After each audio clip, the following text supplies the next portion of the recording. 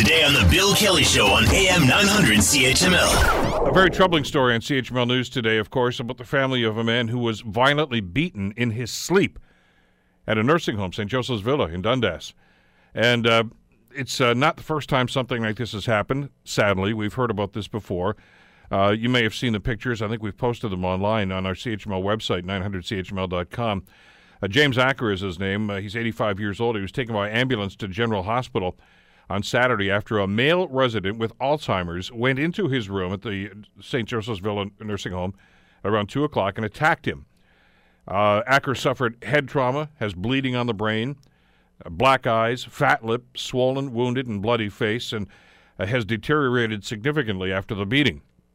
Now, no charges will be laid because the alleged perpetrator, of course, is dealing with Alzheimer's. And this is not the first time something like this has happened. There are variations on this theme happening an awful lot more than we even hear about.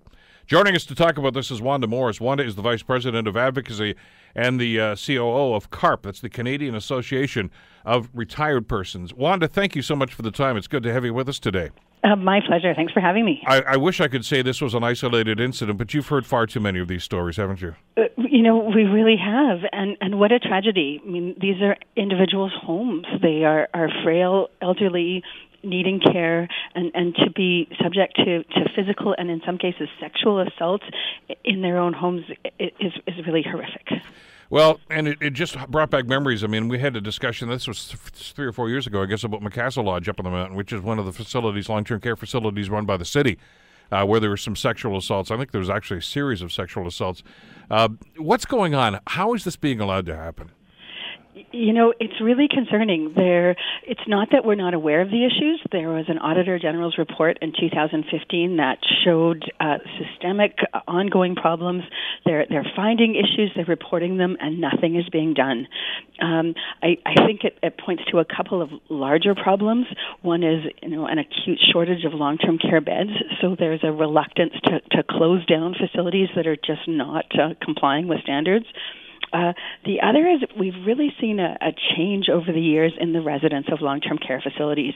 Now, 80 to 90% of the residents will have either dementia or some type of cognitive impairment, and the staffing levels that are being funded, the plans that are in place just don't give the care facilities the resources to deal with that reality. Well, let's talk about that. You just mentioned that because I know the federal ministry or provincial ministry of Health and Long-Term Care says they're investigating this particular incident.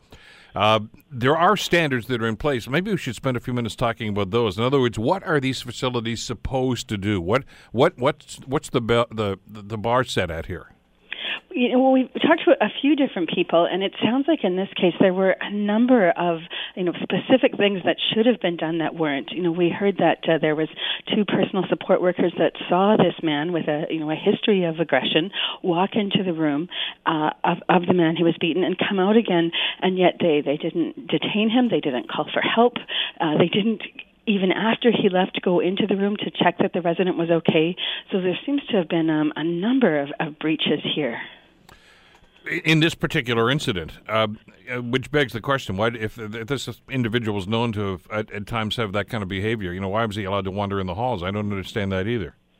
Well, and wandering is a pretty common phenomena among people with dementia, and typically the facilities actually set up, in an ideal case, kind of a circular hallway, so somebody can just walk around and that can dissipate some agitation. That's not a bad thing. But if this person, had this history of aggression, why was he in a facility with others who are so vulnerable? And even just basic things, like what about an alarm on his bed, so that when he got up, the staff would be alerted and could intervene. But, they were there. It wasn't like they weren't alerted. They just left this poor, it certainly appears that they left this man to just fend for himself with these dire consequences. Want to hear more? Download the podcast on iTunes or Google Play and listen to The Bill Kelly Show weekdays from 9 to noon on AM 900 CHML.